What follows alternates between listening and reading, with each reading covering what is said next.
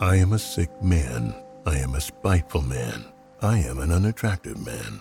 I believe my liver is diseased. I felt them positively swarming in me, these opposite elements. They drove me to convulsions and sickened me. I did not know how to become anything, neither spiteful nor kind, neither a hero nor an insect. Now I am living out my life in my corner, taunting myself with the spiteful and useless consolation. Even if I had had magnanimity, I should only have had more suffering from the sense of its uselessness. It is only the fool who becomes anything. The whole principle falls into dust. Tom and Steve listen to the spirit of the age. All they hear is notes from Blunderground.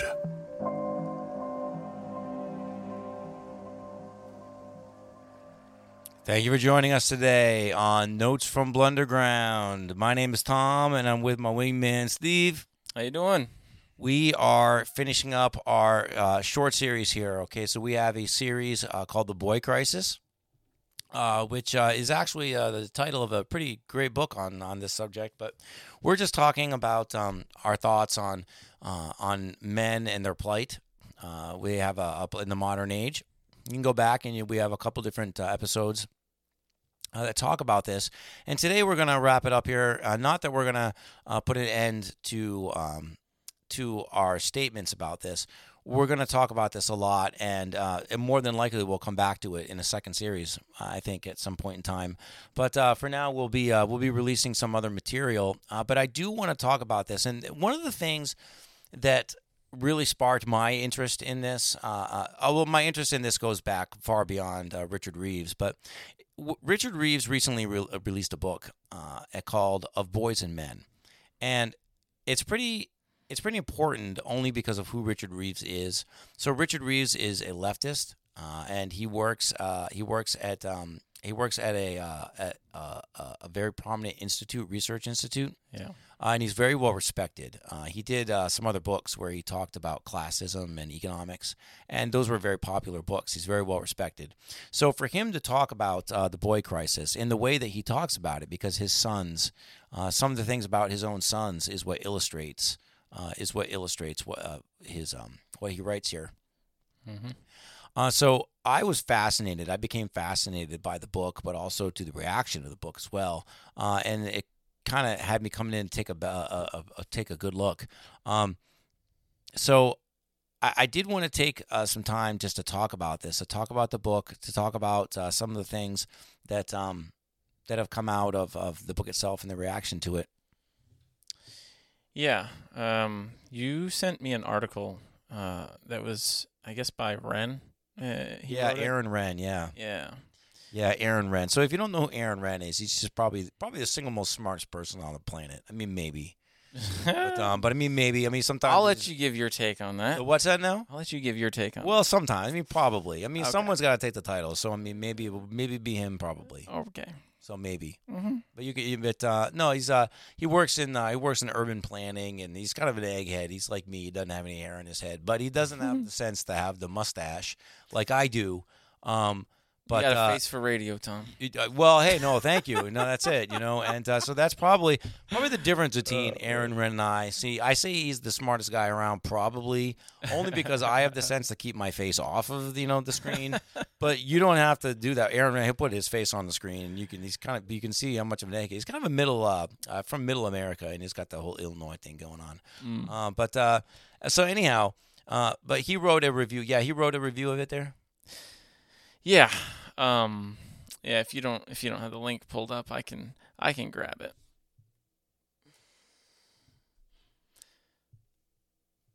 Yeah, I didn't know you didn't have the link, dude. No, I do. I have it right here. Oh, you do? Yeah, I do. Then, but I'm familiar with it. So, what do you want to talk about? I mean, I have a pretty good memory. Oh, okay. Well, that's why I'm a podcast host. I mean, if I had a terrible memory, I'd be swinging an axe. Woke up at 1:30. Leave me alone. That's not in the morning, ladies and gentlemen.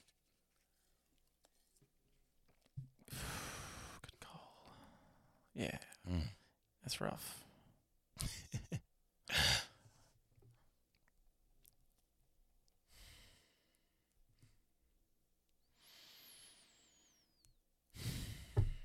So many things. Yeah, that you want to talk about? Yeah. Oh, yeah, no doubt. So I don't. Go ahead. Yeah, I don't know why in the world he lends credence to some of these ideas. Like, for instance, the men were more likely to die of COVID-19. Well, he actually he lended credence to that idea. Are you talking about Wren or are you talking about Richard Reeves? Pretty sure I'm talking about Wren's article. Yeah, okay, so you're talking about Wren? Yeah. Well, no, that's just an established fact. More men did die of COVID than women. Yeah, but the way that he stated it was like that he agreed with Reeves' liberal stance on it, like that mattered somehow. Well, no, like, who I do. Cares? No, I do. I think, and the reason I see it, and the reason it matters. So in the book, Reeves talks about there's a council. I think there's a council for economic prosperity. Now, under Obama, it was called the Women's Council for Economic Prosperity, and it was funded. It was fully funded, and it was only for the economic betterment of women. Now, when Trump came into office, he disbanded the whole thing, and they defunded it, and it ceased to become anything. And then when Biden became president, it came back. Now, Biden didn't call it a Women's Economic Council. He actually just called it the Economic Council, so it's not gendered any longer. However, Reeves points out in the book that even though the title of the council is no longer gendered, that actually they do the same exact thing. It's $30 million. They have a budget of $30 million a year. And they do the same exact thing they did under the Obama administration. So they only focus in on women's economic issues. And so, and Reeves points out that this is true not only in economics, but it's also true in the medical industry as well. That the medical industry has earmarked millions of dollars that is only for female medicine. And some of it's research, but a lot of it is accessibility, meaning that if you're a woman, you can't afford to go to the doctor, you can get into the doctor, and so they'll take care of you that way. Now, Reeves makes a kind of a correlation with this in terms of COVID-19. He says, hey, we've been spending all this millions of dollars, like making sure that women can get a step up medically. And now we look and we see that indeed more women survived COVID and more men died. So he's using that as a way to say, hey, we need to take a step back and look at funding medicine for both men and for women. So I think when Wren talks about that, he's kind of talking about that. So is he using that as like a snarky comment sort of thing? Like I think probably he is, yeah. All right. I'm not looking at the same exact quote, but I think he probably is. If he's using it that way, then fine.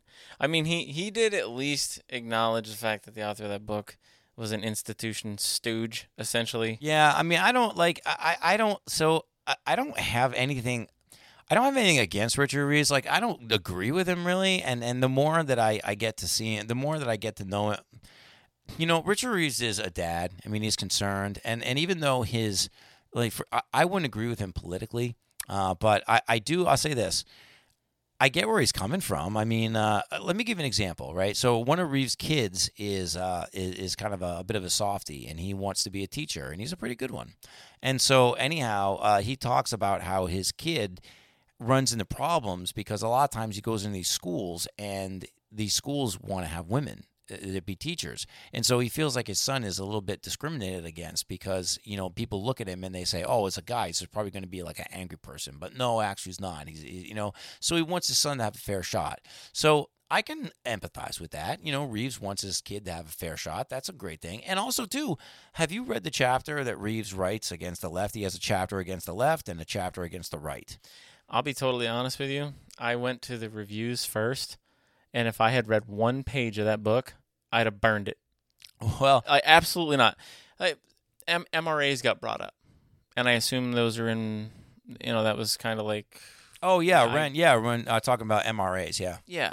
Okay, so I assume that's kind of like the Council for Women's whatever you. No, MRA is an acronym. It means Men's Rights Activist, and so these are women. They're primarily from second wave feminism. It's got a bit of an offshoot from second wave feminism. That's not even close to the way I read that. I read that as like men that were like getting together and being activists, but they couldn't. One of their big problems is they can't recruit like I think they call it mainstream men. Is what was in the article? No, Ren is no. I think you don't read into it too much. Ren is just saying that. So effectively, is men's rights activists are an offshoot of second wave feminism, and so these are a group of women that they recognize the plight of men, but they recognize the plight of men, and they want to improve the plight of men, and Reeves kind of marches in step with them. I don't think Ren doesn't think that he's an MRA, and I don't think that either. But they share a lot of similarities. Okay, so these MRA groups, right? These women, effectively, what they do, and what Reeves does, is they effectively want to. What they want to do is they look at the women and they say, well, women were oppressed, and what we did was we did a lot of griping, and we did a lot of work, and we did a lot of marches, and then the government came along and made everything better, and now we can do whatever we want. So now what we need to do is we need to go back and do it again, except it needs to be the men. So like the men need to be able to go, and they need to be able to be like us and be able to do what they want, right? So the issue is that men still, and it's usually related to patriarchy. They'll say, well, men are still stuck in this patriarchal system, so we need to break them out of it, just like we broke ourselves out of it, right? And so this is where one of Reeves' flaws is. Like Reeves kind of and. This is where I thought those chapters were very important, because the chapter where Reeves is writing to the right side of the political spectrum, I thought was, man, it just was full of unspoken assumptions. I mean, like he makes accusations that are just like they're not even relevant. I'm like, he talks about how it says, well, the right wants to. They want to have a more traditional society where women don't have the right to work anymore. Like number one, who is saying that? Like nobody, okay? And number two is, even if somebody was saying that, like how is that even going to happen? These are endless what is toilet arguments. They just go around in circles. Like, what is that even going to look like? I mean, right. I'm not even aware of anyone that does it. And here's the thing, and talk about shaking the table, right? So here's the thing.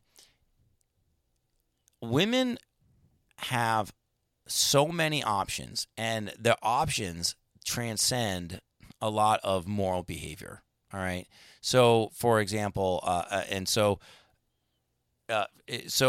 with men, they want men to have the same options as well. So effectively, and so for let me give an example. An example for Reeves would be marriage, right? So Reeves believes.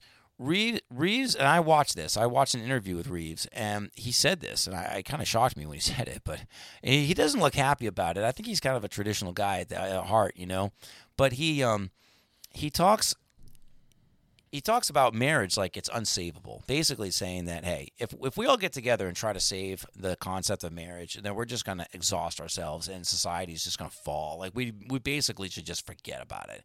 And what we should do is we should try to save fatherhood, because all children have fathers, and you know, men get a lot of meaning out of fatherhood. So this is where the battle should be. But he's kind of skipping over marriage, and so basically what he's trying to do is he's trying to create an environment where men can have the same rights that women can, right? One woman can say, I want to be the world champion of the UFC. And she can do that. Like there's a path for her to be able to do that. And then another woman can say, well, I want to be a CEO of an engineering firm, and I want to be an engineer. Well, she can do that too. That's something that she can do. And then another woman may say, I want to be a housewife and a homemaker, and I want to be with my kids, and that's fine too. So they have all the options. Well, Reeves would like to have an option as well. He would like to have men to say, one guy would say, well, you know what I want to do is I want to work in a factory, and then I want to be a foreman, and I want to be in the home. And another guy can say, yeah, I want to run a drag queen place, and I want to be a drag queen dancer, and that. And then another guy can say, well, I want to be I don't know, like name your profession here. Poet or whatever. Right. And that men will be able to do what women will do. Okay, or let me even use a more example. So women can do OnlyFans, right? So a guy could conceivably have his own. A guy could say, for example, a dress model. A guy could say, "Well, I want to model dresses," right? And so what we end up doing is we end up eroding the moral fabric. Okay, so we end up eroding the moral fabric, and so what happens is, when you have that, everything just falls apart. Guys can't be dress models because even when guys are dress models, they end up identifying as a female. Now they're a female anyway, so guys can't be dress models. There you go. See, look, I know you like to dig down to like the deep levels of this stuff. I get it. I know that's what we do here. Oh man, some of these topics, man, I am way too far on the other side. Like, I am so glad politics pretty much got taken out of my life, and having to listen to people on the left that are just completely retarded like this. Like, I heard the term male malaise. I literally had to look that up. I'm like, what? And apparently it's just a feeling of discomfort you have, but you don't quite know why. And you know what? I've used this example before about Beyonce, right? Like, how is this person a billionaire, right? Right. Well, I'll tell you exactly how. People pay attention to her. There are articles everywhere about this topic right here. Like, when I searched male malaise, yeah, I could have hit scroll 5,000 times and never come to the end of the articles on this. Right, yeah. It is insane. It is insane, It's not that it's a big deal. It's that these people keep writing about it. Do what I do. Get one page into this, be like, yep, that's pretty stupid. Goodbye. Nobody would ever lend credence to this. There wouldn't be MRAs. There wouldn't be women marching in the streets. If we go back to Christian Mind, what are we supposed to do? Stand on our principles. Not engage in this left and right and back and forth. What's the principles? What does God have to say about it? We shouldn't even be talking about men wanting to have dresses on. Ever. At all. People like him should be ignored. This book should have never even been read. Richard Reeves should be irrelevant. That's my take on this. I don't know how to get around that. Well,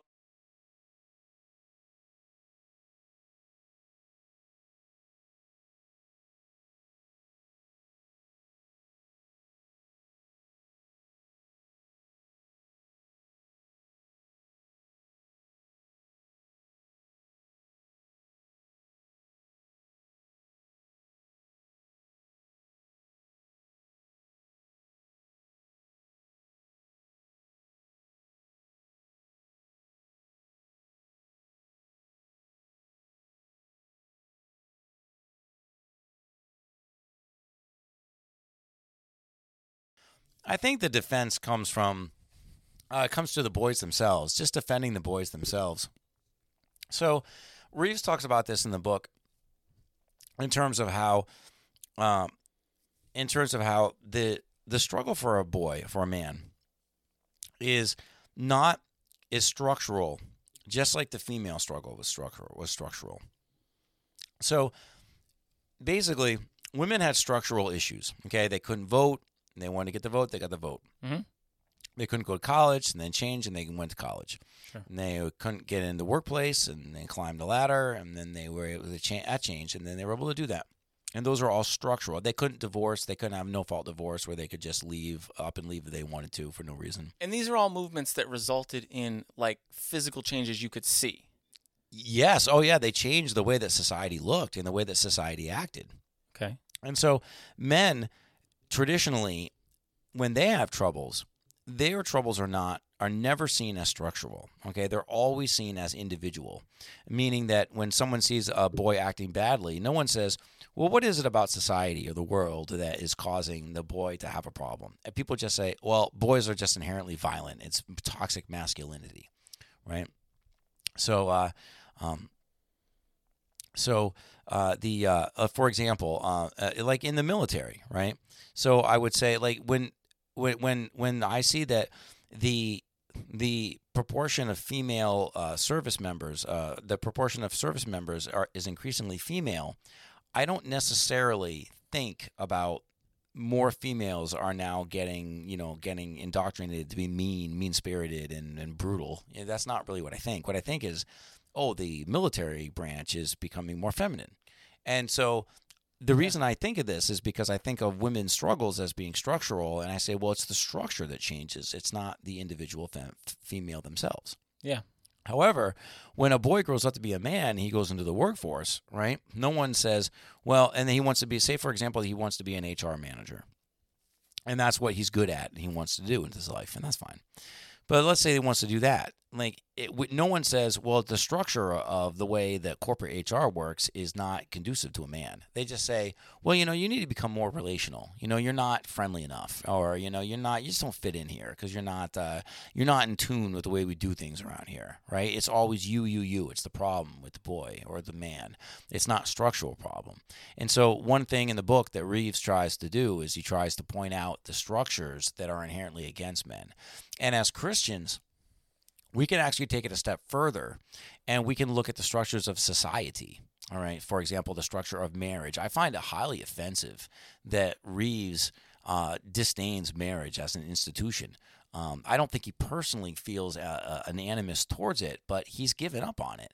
And so for me, I'm more of a George Gilder guy. All right, and he talks about this in the book too. Reeves does, how basically is the whole idea that men will need to be a provider and a protector within a marriage relationship in order to fully commit, right? Like, there's this idea that men will not fully commit. Like, so women need men to fully commit 100% to a relationship. They require this, and maybe not in the modern age that we've replaced this, but and so in the past, women needed men to commit 100%, and they needed that. They needed to be able to go to bed and wake up every morning knowing that the commitment was 100%.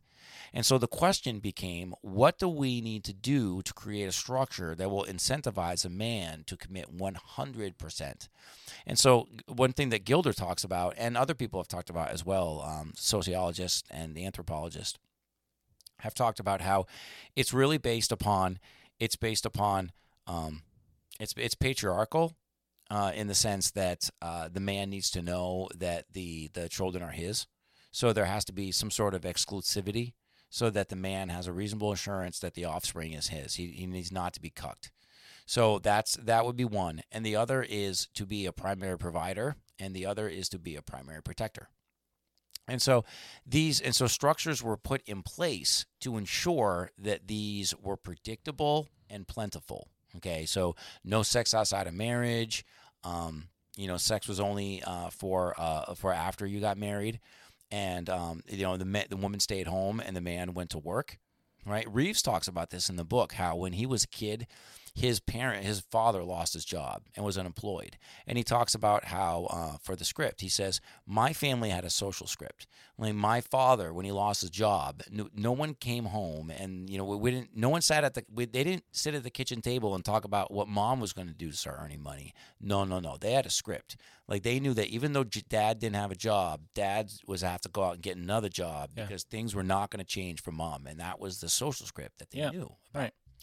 And so to have those, so you have the man is the provider for the social script, and he's also the primary protector. So, for example, the man would have the onus to train with a gun, to know how to use it, to own one, to not be overly reliant on local protection, because it puts a burden on the local community. Right? If you need a robust police force in your community, it costs money to be able to give all the wives the protection that they feel they need. Yeah. Right? I mean, so those are huge expenses.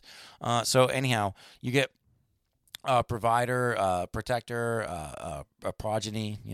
So you have all these things, and you build these things into the structure. Well, when you begin to now for Reeves, he looks at the structure and says, well, this is not very fair to women. So what we need to do is we need to get rid of it. So for Reeves, he doesn't celebrate it as a positive, which I appreciate, but he does acknowledge it I think in his heart of hearts, he feels like, no, the world's a better place when women can do it all.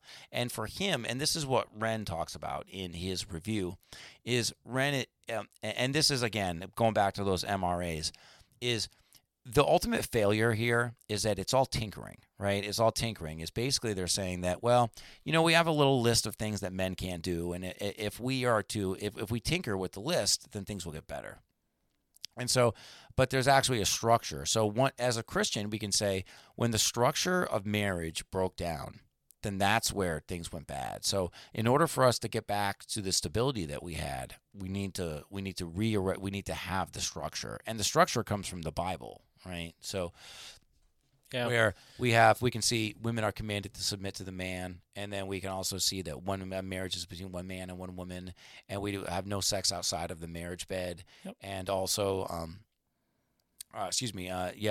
so we have all these things that come from Scripture, and once we break those down, then we begin to break down. Then that's where we get a lot of this social malaise. So that's where, like, a man like myself and Richard Reeves could be on the same page, and yourself too, by the way.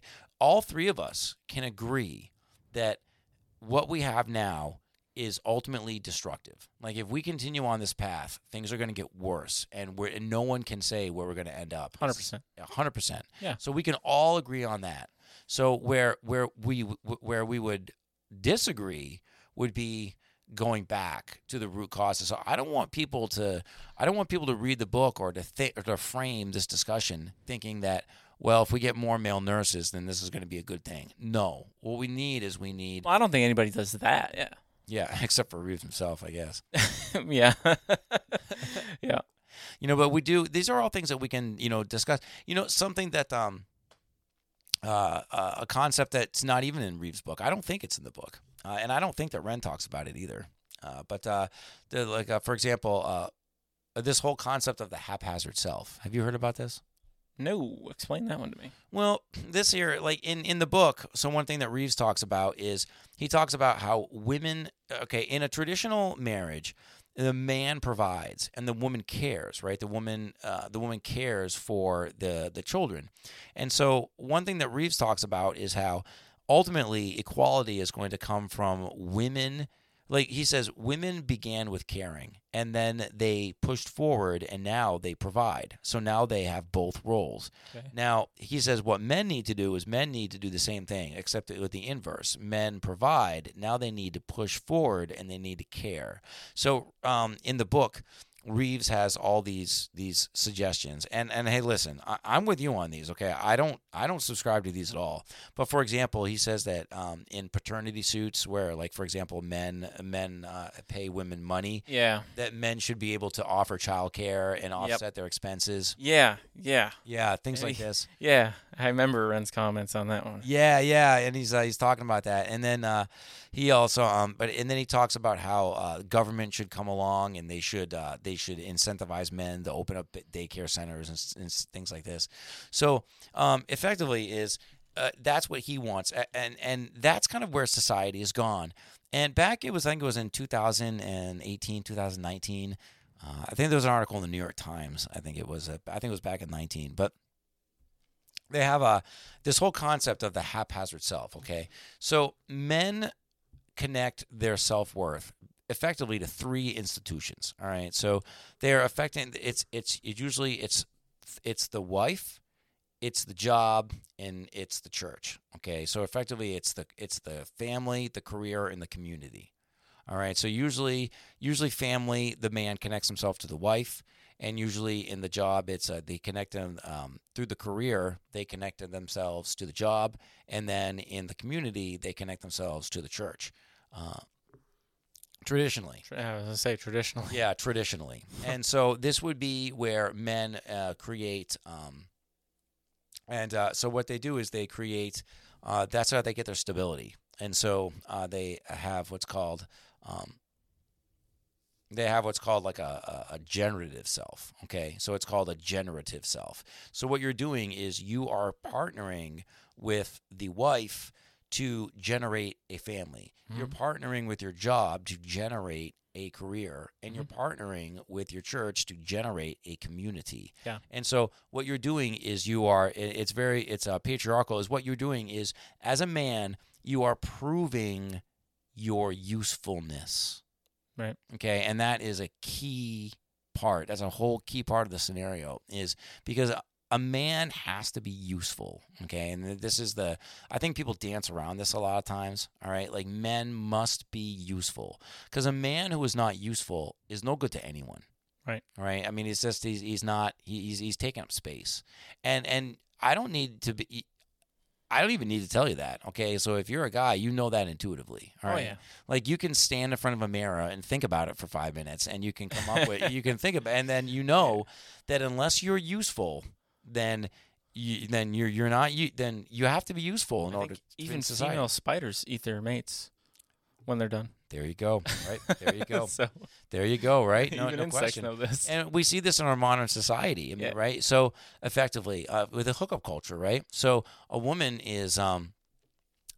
can hook up with a guy, get pregnant, and then not even know the guy, and then she can get the state to become her provider and her protector through the welfare system, and then she can get the baby without having to entangle herself with the man, effectively just offering free sex. So I Pretty mean, much. right? So effectively, by the woman saying that, hey, I'm easy, and you can have free sex, and you can have easy access, then the woman can have herself set up within the structure that the man needs. The man needs the structure in order to prosper, and for her, it's an option. All right, and it's one that's a pain in the butt. So she can just say, that's too much work for me, and she can just get rid of the option and do it a different way. Yeah. I don't think anybody thinks of it that deeply. I never have. Yeah. I've never thought about like the structure, because that links to signaling. It really That's the does. structure Yep. signaling to women that you don't need the men anymore. Yeah, it really does. And what we've done is, so let's go through each one of these, okay? So we have the wife connects the man to family, job connects the man to career, and then we have the church connects the man to the community. Right. So, and this is how the man's useful. The man's useful to the family, useful to the family, Yep. useful to the to his career, and then also useful to the useful to the community. So when a man reaches the end of his life, his family members say, boy, Dad was a heck of a provider. We couldn't have done it without him. Sure. And then at his job, at his career, then people can say, boy, in the course of this man's life, we made so many advancements, and I just can't imagine, such and such career reaching the heights that it did, without his particular, without him being a backbone, Yeah. And then in terms of like the community, people can say, oh, in our community, it just wouldn't be the same without you, right? So, and men, this is what men need, right? Men get to the end of their lives, and they can look back, and then these are the institutions that provide them with meaning, right? Yeah. And so what we've done with our society here is we've broken down the bond, the institution of marriage. So now we no longer have a solid institution of marriage. Marriage rates are at an all-time low, and we've replaced the marriage bed with hookup culture, and we have now an alternate means. So now a man must signal in a specific way, right? A man must signal he's actually competing with the state. So when you're trying to attract a woman for a family, you're actually competing with the state there. And so in terms of a career, men, in terms of their jobs, their careers, we've covered this, quite a bit. I think the other day we were talking about it in the last podcast, how men are being adversely affected in the careers. They're not relational. Oh, yeah. The careers now are social. We've gone past the information age. We're now in the social age. You can go back at a whole podcast about that. Yep. And now we are in a post-Christian culture, okay? We have churches that close every single day, and we are now in a post-Christian culture. We have dropping religious belief. And also, too, even in places where the church is established, we don't have strong community ties, because Christianity is now seen as a lifestyle choice and not as a cultural institution. Yeah. So, Definitely is. right, yeah. So if you're a guy and you come out, you say, well, what I'm going to do is I'm going to dress up all snazzy and take a shower. I'm going to go out and get myself a girl, and then I'm going to go out and I'm going to get myself a job, and then I'm going to go out and I'm going to, become an elder in my church. That's, those are all good things, but those things don't provide you with the kind of meaning and structure that they did in a previous generation. It's not enough to motivate somebody. No. To- It's not, because there's no reward at the end of it, because what you see is 80% of the time people fail at that. I'm not throwing an exact percentage at that, but Right. how it's rare to run into people like you who have been married for 25 years. You know, what I'm saying? It really is. No, it really is. It's rare for me to find him, actually. A dear friend of mine, actually, celebrating his 26th, probably today or tomorrow, last day, or yesterday. I think you guys will be the last generation of that. We if might don't be. change something. We might be. I was so pleased when I saw that post that their 26th anniversary. So wonderful to see. Good for them. Yeah. Really good for them. And so this is a generative self, right? Now, they identified what they call the haphazard self, all right? The haphazard self, okay? Let's say, for example, that you are in a play, all right? And so you're in a play. If you're a woman, you go on stage, you got like a bunch of scripts in your pocket. And you're like, oh, which script do I want today? You're like, one script says world champion of the UFC. Okay, then I got that one. And then another one says, June Cleaver. Okay, that's the one. Then you got another script. That script says, Hillary Clinton, and that's fine. Then you got another script. And this one says CEO. And so that's good. So you got a bunch of scripts in your pocket. And so you can just kind of choose which one you want, and then you read from the script, right? Pretty much. Okay, so the guy comes up on the on the play. This is like one of them play stages, right? They call it stage. So the boy comes up on the stage, and the boy has no script, right? Like there's no script. Right. So what do you do when there's no script, right? What do? You make it up as you go. You make it up as you go along, and you improvise. And so what happens is these men get involved in broken relationships with women, and they improvise because it's broken and they don't know what to do. They try to get a job and they flounder because they're not sure of what to do, because they end up floundering because they don't fit in anywhere and nothing that they're good at is incentivized. So they make it up as they go along, right? Because they flounder. And then they go and then we have dysfunctional churches, and we have and then churches are dying, and then we have disconnected communities because the public square is now on your phone, it's on Twitter, it's not in your town anymore. So there's actually jokes about that too. Like, want to go somewhere nice and hang out on our phones? Right, yeah, seriously, right, yeah. No, it's true. And so then once that breaks down, then you're making it up as you go along. You're improvising. You're making it up as you go along. And so we have men out there, we have women out there who look at the structures and they have choices, and they're supported in the choices. And then the men, they have no structure. They're making it up as they go along. And so then what we do is we say, well, why do we have school shooters? Or why do we have men that are no longer interested in being fathers anymore? Okay. Right? Yeah. Or why do we have, failing religious belief? These are reasons. We have the haphazard self. The haphazard self is oftentimes based on a community, right? And we all know this, right? We know guys, right? Like guys who want to help others. Like all I want to do is help people. Like I got friends. I mean, like, and these friends will say, hey, I live to help people out. Like I want to help people. And oftentimes that is a key aspect, like, of this haphazard self, is men are looking at their communities and they're saying, I don't want to live for me anymore. I just want to help people. Because what they're doing is they're looking for this localized meaning, right? They're saying, well, if I can help out all the old ladies in the neighborhood to fix their water heater, then, whenever people get hot water, they're going to say, I'm really glad that so-and-so was available to help me out. Yeah, it gives them meaning. Right? Yeah, it gives them meaning. And Purpose, that gives them a sense of purpose and a sense of meaning. It's a sense of get up in the morning, right? Exactly. And so they'll have those. And so that's what this is this whole idea of this haphazard self. And so this idea of kind of making it up as we go along. Now, to Richard Reeves, this involves using money to incentivize men to become elementary school teachers and to become nurses. And it also involves society forming a role for a father that's not connected to marriage. So that, and I thought this was great. And I know I said here, there's this great part of this interview, right, where they're talking about fatherhood and residential fatherhood, meaning father in the home. Because studies show that when the father is in the home, right, that when the father's present, that things go better for the kids. Go figure. Well, yeah, right. No, right. So anyhow, there's this great thing where Reeves is basically where basically they're talking about residential fatherhood, and then Reeves is saying, oh, well, we don't have any correlation about whether or not it doesn't matter if the father's in the home or if he's just not in the home. Like they try. Pretending the problem doesn't exist. Right, yeah. And so it's just because all the numbers that show residential, all the numbers, we don't know. He says, well, we don't know if the numbers for residential fatherhood are high because the father's present in his life or because he's present in the home. Oh, come on. Right, yeah, I know. That's what I said, too.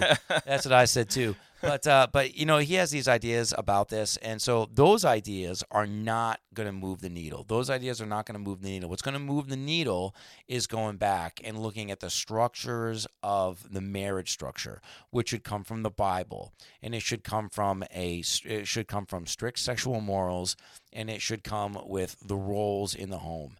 And then we also should go back into in terms of our careers. Now, listen, a lot of this, you're never going to put the genie back in the bottle. And he talks about this, too, in the book. But in terms of our careers, we do need to make sure that we need to be able to focus in on the usefulness of men, right? Men need to be able to have ways to be useful. And I thought one of the reviews that was really good was he was talking about how, why do we need to have programs for all this stuff? Like, why can't we just make sure that things are fair? Because ultimately, this is where it all comes down to. That's almost where I'm at. Like, how do you fix this? Well, see, here's the thing, and there's always the unspoken assumption, and that's what we're all about here at Blunderground, in Blunderground Studios. But here's the thing: if everybody can do everything, then where's the morals, right? Like, so effectively, Reeves he doesn't really have morality in this book. Like, basically, he's saying that, okay, well, like a woman can have choices. She can be world champion. She can be champion of the world, the UFC. She can be a homemaker, or she can be an OnlyFans model. Okay, you have those three choices. Now, you can give men three equal choices. All right. Now, that to Reeves would be a more equal world. Like, Reeves could say, well, you should be able to have an OnlyFans model and a man who owns a dress shop, and sells dresses. Okay. And the man should be able to be a father, and to say that the man should be able to be a father. Or let me use a different example. How about like a drug dealer, right? Maybe that's a better one. So you could say like... it's not a good example. No, it's not a good example. Not a good example to set. It might work for what you're saying. It might work for what I'm saying. I'm trying to think. Well, I'm trying to think of what a good example would be here. Yeah. So you have... Are we looking for like a gender-neutral example? Yeah, well, no, I'm kind of looking for a gendered one, for like a male one. But so anyhow, if everybody can do everything and all the options are available for everyone, then I'm not sure where morality comes in. Yeah, that's true. You see, because I see what you're saying. Like, you can say that an OnlyFans model is a bad person because the marketplace of ideas says they're a bad person. But remember, like back what Bill Myers was talking about, that's a secular way of thinking, and that's going to eventually succumb to narrative and institutional power. And you, as a regular person, are going to have no power over that, right? You're just going to get run over. Well, it doesn't lead us to an objective truth. Is that what you're saying? Exactly. No, you need objective truth because that's the only thing that will stand. So you're saying that popular opinion is only going to stand for a certain amount of time. So you and I can both agree that objective truth comes from the Bible, 1, and 2, objective truth needs to rule, needs to be the ruling assumption of the day. Oh, absolutely. Okay, so we can agree on that.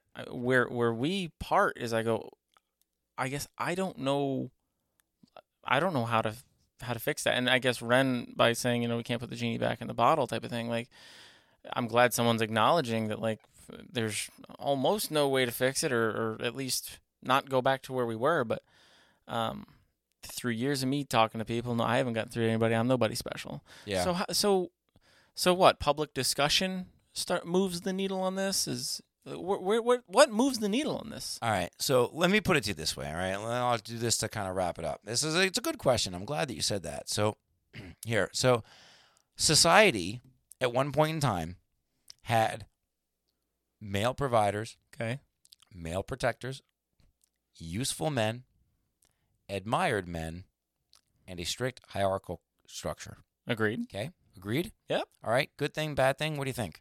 I think that was a pretty good thing. Good thing. All right. I do too. All right. I agree. Yeah. So we agreed that these are all good things. Yeah. And that's what? Five things? It was a lot of things. Right. Okay. It's 5 things. All right. So we got 5 things. Okay. So now we have something we can move towards. All right. Yep. Here's what we have currently. Okay. All right.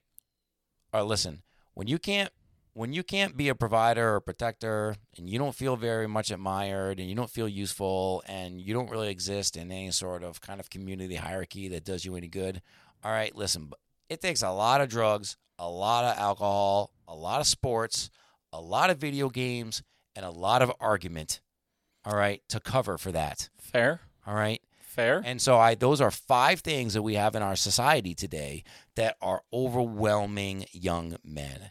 And so I think that the more people that talk about moving from drugs to provision, from alcohol to protection, from sports to being useful, from video games to being admired for the skills and the traits that you possess, and from endless argument to working within a hierarchy, I think that all of us are going to be a lot better off. That's a heck of a lot better explanation. Yeah, so yeah, no, that makes it pretty clear that the usefulness in bringing those points to light, or the usefulness of bringing those points to light, because for someone like me, I mean, like I said, I just sit here and would say the same thing. Like, yeah, there's no way we're gonna fix this, right? And if you say that about anything, then you're not going to fix it. I think it's not so much the talking about it as it is emphasizing that within our culture over and over and over. True enough. So because any of us can look at it and say, well, you need to man up. But I think even the people that say that can acknowledge, all right, well, there are some people who have different mental acuities, right, and they're different mental weaknesses. We all have weaknesses. All of us, yeah. And, that won't allow them to just man up and put up with it or whatever when there's a societal structure that's built against them. Right. So, I mean, much in the way that the other movements have had this huge narrative that's talked about these problems, nobody's actually identified the root causes ever. Like, you literally just identified them. The first time I've heard it, and I've been in these discussions for years, so much that I gave up on it, which is where we talked about this earlier in the Boy Crisis.